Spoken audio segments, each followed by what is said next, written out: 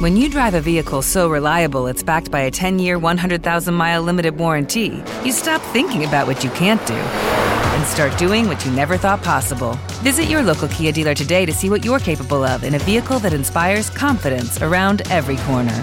Kia, movement that inspires. Call 800-333-4KIA for details. Always drive safely. Limited inventory available. Warranties include 10-year 100,000-mile powertrain and 5-year 60,000-mile basic. Warranties are limited. See retailer for details.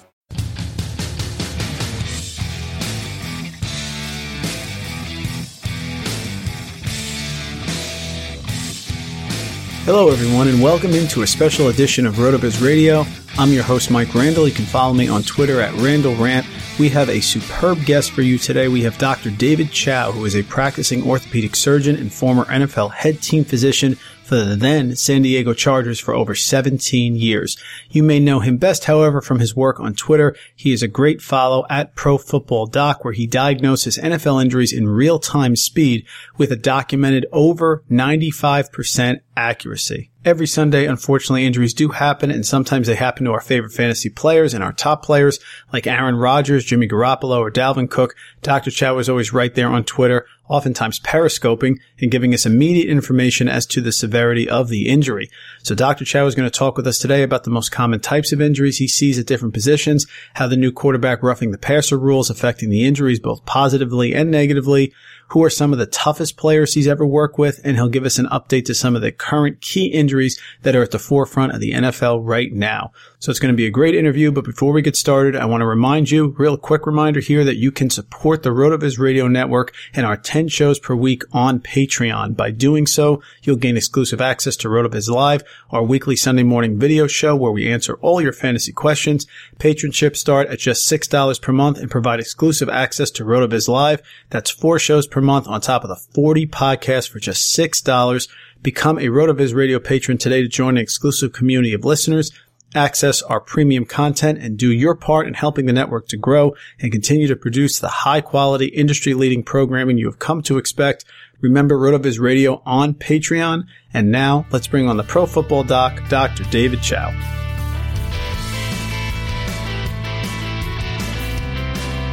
Please welcome to the show Dr. David Chao, who is a practicing orthopedic surgeon and former NFL head team physician for the San Diego Chargers for over 17 years.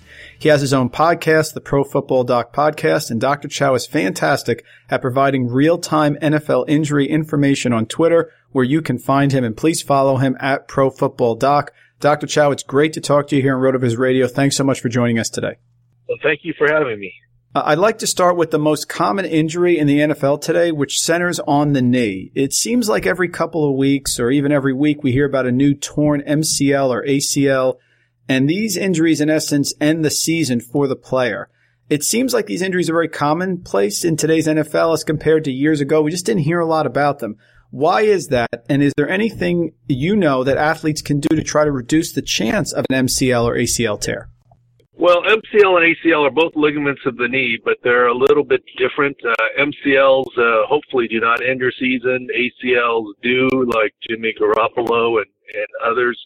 And is there anything that you can do? There are some things that you can do, and they are prevalent. And I think the reason why they're so prevalent partly is because of such great media coverage, like outlets like yours and others. And it used to be, a while back, it was just a knee injury. Now it's a specific knee injury, and we know the body part.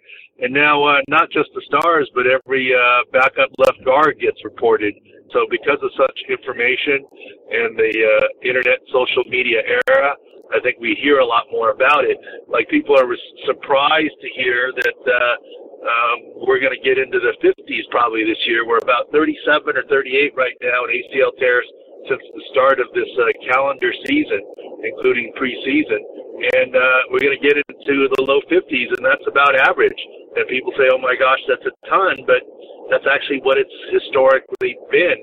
And the reason why I think they continue, the problem is that if you're, as athletes get bigger, faster, stronger, your ACL doesn't get any more stout or thicker. My ACL is not much different than that of a defensive tackle's ACL. Yeah, that's sort of my idea is, do these injuries correlate to a small tear or pre-existing condition, Or is this something that just is luck and can happen to a completely healthy knee of a top athlete? Most of the times there is no correlation to a pre-existing partial or micro tearing. It is a combination of bad luck. The ACL is what I call an internal seatbelt in the knee, and most times you don't need your seatbelt engaged, but sometimes when you get into that accident or slam on the brakes, you do, and sometimes the force is just hard enough that it can break the seatbelt. And they're bad luck injuries for the most part. 75 or 80% are non-contact. Of course, there are those injuries where your knee gets hit, quote, destroyed, and that's a contact ACL. But the majority are non-contact. You and your team, doctor, specialize in orthopedic sports medicine treatment, and another off-injured area is the shoulder. Dislocation, labral and rotator cuff repairs. I would think these tend to be quarterback injuries. Now, there's been a lot of discussion about the new quarterback sack rule. I heard on your podcast you were talking about this as well. And the goal of that was to aim to prevent sort of these type of injuries. Green Bay linebacker Clay Matthews has been at the forefront of that. William Hayes is now out for the year after sacking Derek Carr in such a way that he felt he was trying to do so he didn't get a penalty. You made a very interesting point about Hayes on your podcast from what you saw, and I know you see both sides here. Certainly the intent of the rule is admirable, but have you seen a positive effect on quarterbacks this season? And compare what you've seen this year with those quarterback injuries with this new rule to how it's been in the past. Well, the season is still young, and, I guess you could call some of the emphasis, on landing on the quarterback, et cetera, the Aaron Rodgers rule from last year when he broke his right throwing shoulder collarbone. And nobody wants that. Everyone wants to see the stars available and to play. But here's the thing I think everyone is missing. It is absolutely great that to me, I like the new helmet rule from the perspective of why were only some players exempt from getting hit in the head. All players should be exempt from that. And you can talk about how it's adjudicated and what have you. But as far as all the quarterback protections go, and I get it's a quarterback league, if you really look at the quarterback injuries, the league is doing everything they can to protect the quarterback. However, the quarterbacks themselves and the way the game has changed has to take some responsibility. Go back the last few years in terms of all of the injuries, from Aaron Rodgers extending the play and rolling out and then getting hit, landed on and breaking his collarbone, to Derek Carr and Marcus Mariota trying to scramble and gain extra yards and extend the play and breaking their ankle 2 years ago. Carson Wentz, it was on a designed run, making a hard cut for a touchdown where he got hurt. Deshaun Watson tearing his ACL last year, admittedly in practice, but still was on a running play. And you can go through many, many examples of quarterbacks extending plays and running leading to the injury. They're really out of the pocket and extending plays. And most of those quarterback protections don't even apply when you're out of the pocket like that. Look at Jimmy Garoppolo with his ACL tear, a non-contact injury, but still he was running near out of bounds, made a hard cut to cut back inbounds and to try and gain a few extra yards after he already had the first down and ended up with the ACL tear. But isn't it ironic we have this whole new era of athletic quarterbacks running around and extending plays and doing great things, and they're the ones getting hurt, the younger, healthier guys, but the guys like Eli Manning or Phillip Rivers that don't have 1/4 of the athleticism, and Phillip's my friend, I'm not banging on him or Eli, but they're the ones that have stayed healthy through all this time because they stay in the pocket and they get rid of the football, and that's how the plays and the rules are designed to benefit them, and they take advantage of it. That's an excellent point. It really is. The running quarterbacks, that they're going to put themselves more at risk. You were the head physician for the Chargers for 17 plus years. You can speak to the process of an athlete getting clearance to get back on the field after they're injured, whether it's a body injury or concussion. What some people don't know, and I did hear you talk about this on one of your other interviews, is the details of that process. So for our listeners who may not know that, explain the process when somebody comes out of the game for an injury, of them getting cleared to go back in. And then, of course, something else you mentioned, the checks and balances required for a player, let's say, who got injured for a few weeks, for them getting cleared to get back on the field. I don't think it's as easy as people assume it is. Well, everyone assumes it's all on medical, and medical certainly is a big component. But in my time in the league, return to play is really a three-headed monster, and I'll explain that. And this is why it's actually easier for me to look at quality video and describe what an injury is than it is to say, is this player playing this week or is he not playing this week? And I'll tell you why. First of all, return to play depends on three factors, and they have to be unanimous. And in some ways, you could say it's the Congress, the president, and the Supreme Court. In the athlete's case, it's the player, the medical staff, and the team. And here's what I mean by this. Of course, the medical staff needs to clear the player in order for him to return. But the player needs to feel like he can do it and have confidence that he can take the field before he's going to play. And the team has to give the sign off and the check off. Think about it this way. If the player wants to go and the doctor says, okay, he's 80%, but I'm going to clear him, the team may say, no, not this week. We want him at 95 or 90. We're going to hold off a little bit. One example recently is Aaron Rodgers and his return to play. There was a lot of talk about the conservative Green Bay medical staff, but also the conservative nature of the Green Bay team and not wanting to injure their star in the long run.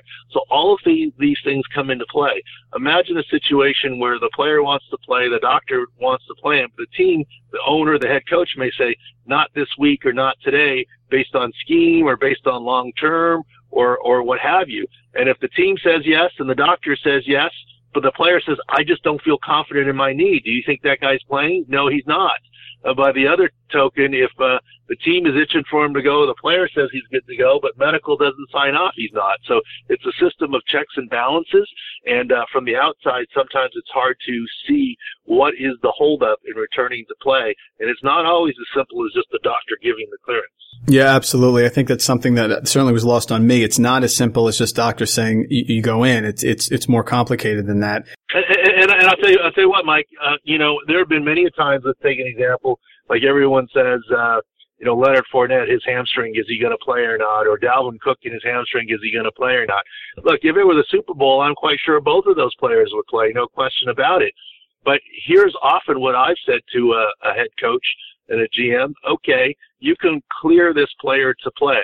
He's about 85% right now, and he's got an X% chance of aggravating the hamstring, and you're losing him for another 2 or 3 weeks afterwards. Do you want to play him? And sometimes the answer is yes, and sometimes the answer is no. They'd rather have a 100% backup playing in place of an 85% starter. So there's a lot of coaching decisions that go into that factor too, which is why I don't love this game of will he or will he not play when you're coming off a hamstring like that. A, the video isn't as clear. B, you don't have an exam. C, you're not inside the building to look at all the options in terms of from a strategic point of view. Excellent point. Football is a dangerous sport. You've gone over some of these injuries.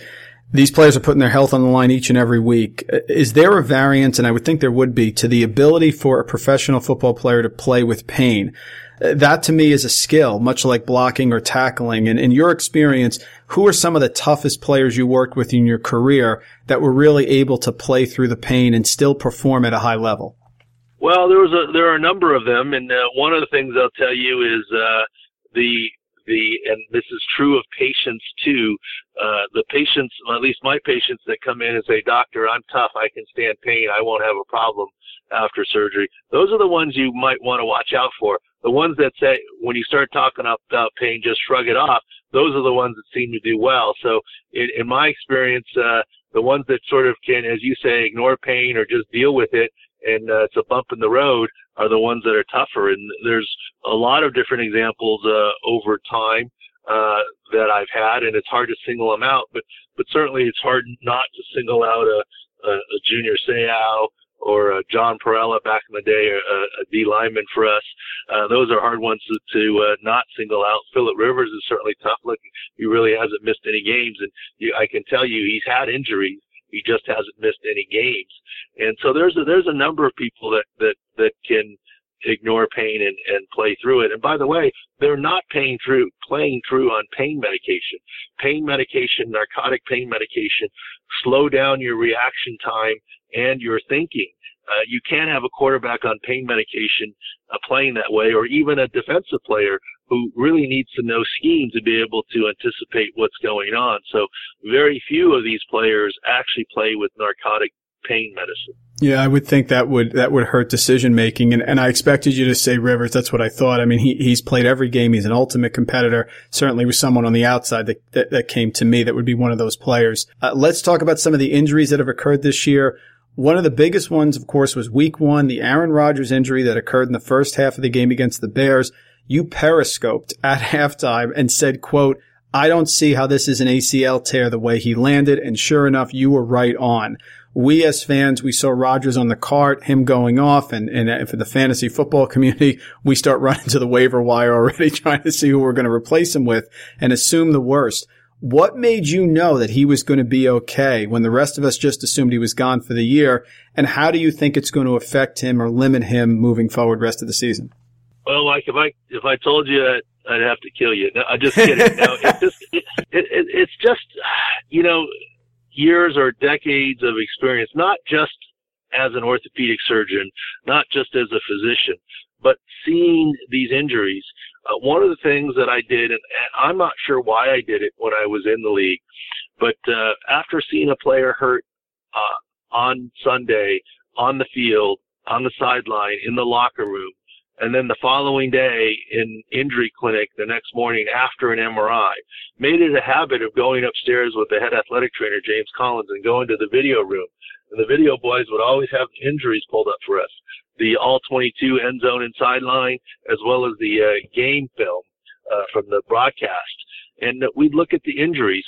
I'm not sure what we were looking for. You know, it's a football thing to do, to look at video, and so perhaps that's why I was doing it. But just to try and learn more about your craft, so to speak. And that in turn, after 17 years of doing that, now that I'm done with the traveling and the sideline work and the little kids at home, I think it's led to give me a big advantage in being able to tell these things by looking. And one of the things I will tell you I do not look at is I pay very little attention to a player's reaction, because sometimes a player can be incredibly mad at himself or disappointed or emotional, and it only means that he's out for that game, not for the season, because he's just that emotionally invested in the game. And there are other times where a player is very stoic about it, nothing at all, and they are done for the season. And so that's one thing I don't look at. I look at the mechanism of injury, and how I look at that is, imagine if you go to a doctor's office and say you hurt your knee. What does the doctor ask you? How did it happen? What were you doing? How did you fall? How did you twist? How does it hurt, etc.? That's the history. Well, in an acute injury like Aaron Rodgers or whatever, the history is the video. And that's where we get some of that. For new people who follow, they're like, "Oh, you're on your couch. How can you know?" And I say, "Yeah, I'm absolutely on my couch.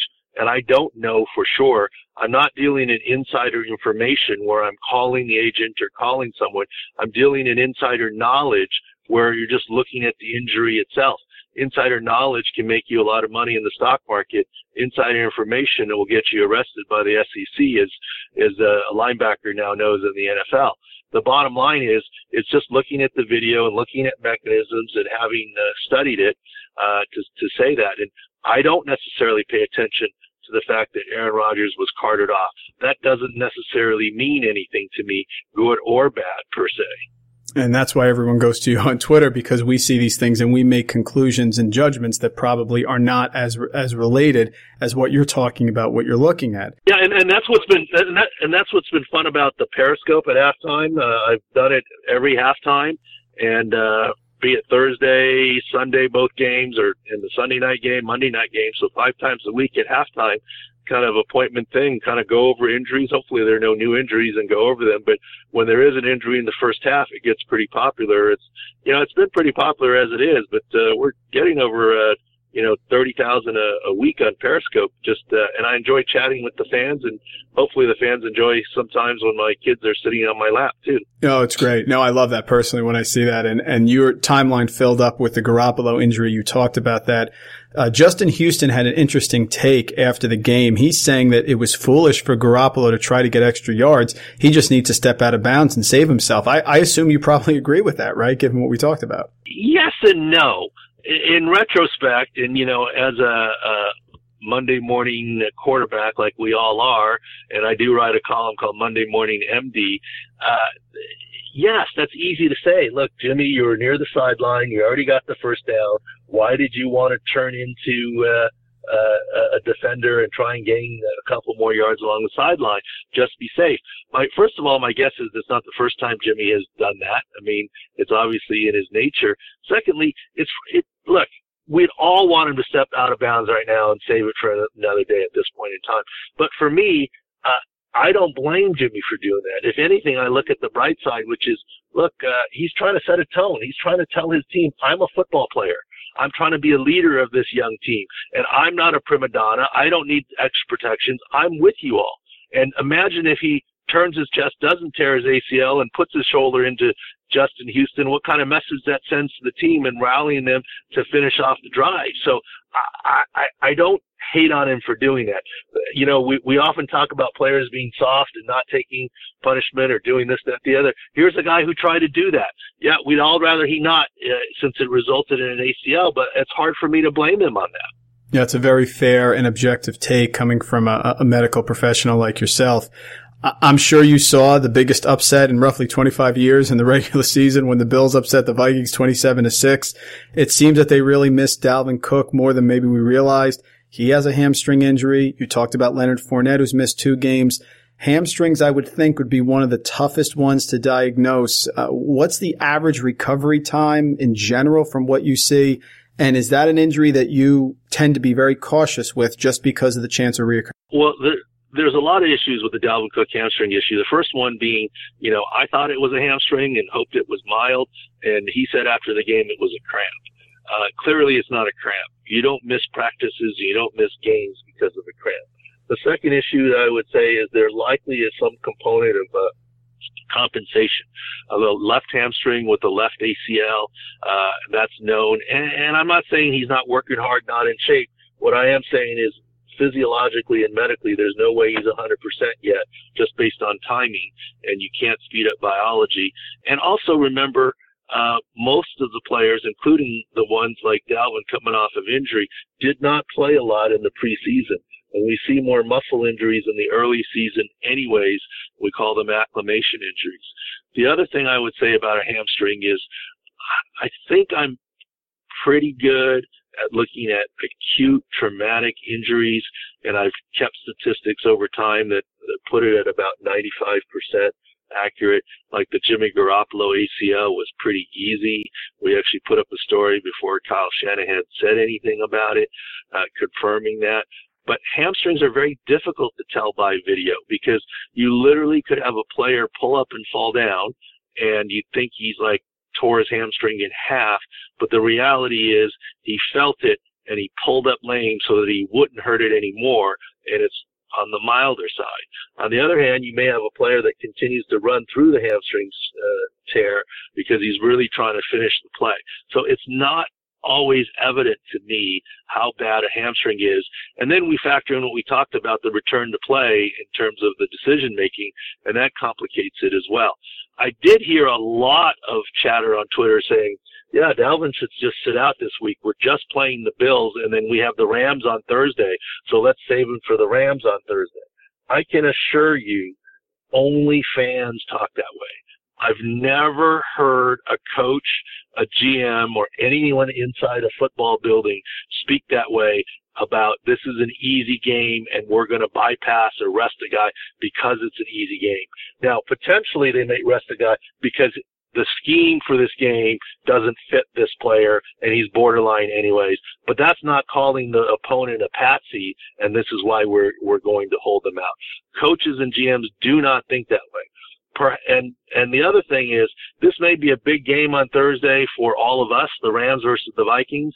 I can assure you Vikings versus Packers or Vikings versus Bears is a bigger game for Minnesota internally in the building because it's a divisional game than something that's not in the division. And if you're telling me you're saving a player for the divisional game, I'd say, oh, that might have happened. I don't think that played into the consideration that it was the Buffalo Bills at all. I've never heard anyone speak that way. And you can now see, what happened with the Vikings, because if they were feeling that way, that might have led to what was the biggest upset, if they were looking past Buffalo in some way, shape, or form. And I'll add something else, Mike, and I don't mean the answer to be so long-winded, but there's a side of me that I think Vontae Davis's halftime retirement in a weird way absolutely rallied the Bills. Absolutely. Where they're like, I've seen it before. I mean, whether it's the Kurt Warner phenomenon after the injury and going to the Super Bowl, where a team rallies together saying, no, we're more than just one player, and we're not the dumpster fire disaster that everyone is saying, and we'll show Vontae Davis what he walked away from and rally together. Perhaps that and the combination of maybe Vikings looking past, I don't know, and Dalvin Cook not playing. And, as I always say, the ball's not round, but the bounces you can't predict. But I think that had something to do with it. So let's see how long that effect can go on for the Bills. People underestimate, these are the ultimate competitors. To get to this level, you have to just be someone who's fixated, win, do everything you can, and you don't overlook anyone. You don't get to the NFL if you're overlooking people. So that is a fantastic point, and you're giving us a ton of great information here. And another thing in terms of talent in the NFL, the power ranking first team and the power ranking 32nd team in the league, there is not nearly as big a talent difference as you might think. There is a much bigger difference between an Alabama in college at number one and the 32nd ranked team in the country. And last year, San Diego State made it to, I think, 20th, my hometown football team. But there is a huge gap in talent between Alabama and San Diego State. There is a very minimal / minor gap in talent between the top team in the NFL, let's say the Eagles, with last year's Browns. The difference is not nearly as great. Of course, these are professionals, and people think they're and don't realize the Bills are an excellent, talented team. They may not have started off as well as some of the other teams, but they can beat anyone on any given day. And when you galvanize them with a retirement or something like that, that's what you're going to get. You're going to get a top performance. We really appreciate Dr. Chao. This is fantastic information. Just one more question for you. I know you're very busy. You talked about Rams-Vikings. It's a huge game this week. The Rams are 3-0, but they lost both of their starting cornerbacks, Marcus Peters, Aqib Talib. Peters has a calf strain. I'm just not sure if he's going to play, though. I think he's going to be out. And Talib has a high ankle sprain. He's absolutely out for a while. Thoughts on Peters and Talib moving forward, and talk about the high ankle sprain. That's another dangerous injury we hear in the public that sort of can be lingering and go on for several weeks. Yeah, and there are different degrees of high ankle sprain. So not every high ankle sprain is out for a long period of time. And I did not see good film on Aqib Talib's high ankle sprain. A lot of times the TV copy that I record doesn't show the defensive backs when they're downfield in coverage. They stay on the quarterback and the line of scrimmage. The all 22 should be up, but I haven't seen it yet. But by all reports, I believe it was Schefter and someone else that was saying there was surgery that was on the table for that. If that's the case, this is the severest form of high ankle sprain without a fracture, where the ligament is torn and the fibula and the tibia are widened. That indeed may need surgery, and if not surgery, he's out for a long period of time. Assuming those reports are correct, not only will Aqib Talib not play right now, he won't play in the month of October. He would be lucky to play in the month of November or December if it really is that severe. And if he does need surgery on it, it could easily be season and for him. So this is going to be a bigger deal to follow on Aqib Talib. Marcus Peters will not play this week. There is no way that from a calf strain, a cornerback who needs to break on the ball, backpedal and break on the ball, and calf strains do linger, even if it's mild. I don't see how he plays this week. Once again, the hope is that he could play in October, and hopefully the earlier part of October and not the later part of October. So the Rams are going to be down their two starting corners for at least a few weeks. Yeah, that makes for a pretty high-scoring game that could happen here on Thursday night. Dr. Chao, we thank you so much for joining us here. It's great to have you on RotoViz Radio. Everyone should follow Dr. David Chao on Twitter at ProFootballDoc. He has a documented over 95% accuracy rate on diagnosing injuries on video. As soon as a player you have on your team gets injured, go to Twitter. Ask Dr. Chao what he thinks about it. He'll give you a response. He's on Sirius XM Radio. Visit his website, drdavidchao.com. Dr. Chao, thanks so much for a few minutes, and we'll be following you and watching you on Twitter for that rapid injury analysis for our fantasy players during the season. Thank you. We thank Dr. Chao for joining us here today. That was some fantastic information he gave us on the injuries that go on, whether it's the ACL, the quarterback's running out of bounds. He said he gives Garoppolo credit. If you notice, Dr. Chao isn't just taking the medical angle. He certainly understands dynamics of the NFL player. He understands about leading your team and trying to get that extra yard. So he certainly gave you a balanced perspective there, talked about some great things, Phillip Rivers' toughness, and so many wonderful insights that we can take forward. So when someone gets injured there on your fantasy team, make sure you go to Twitter, hit up at ProFootballDoc, ask him some questions, and look out for those periscopes as well. So again, thank you for tuning in to this special edition of RotoViz Radio. I'm Mike Randall. Please follow me at Randall Rant on Twitter. And don't forget to follow RotoViz Radio at RotoViz Radio as well. We have so many great podcasts coming out. Support us here at RotoViz. We're working hard for you. Thanks so much for tuning in. Thank you for listening to the Fantasy Football Beat, a RotoViz podcast. Please rate and review the RotoViz Radio podcast on iTunes or your favorite podcast app. Contact us via email, rotovizradio@gmail.com, and follow us on Twitter at RotoVizRadio. And remember, you can always support the pod by subscribing to RotoViz at a 30% discount through the RotoViz Radio homepage, rotoviz.com/podcast.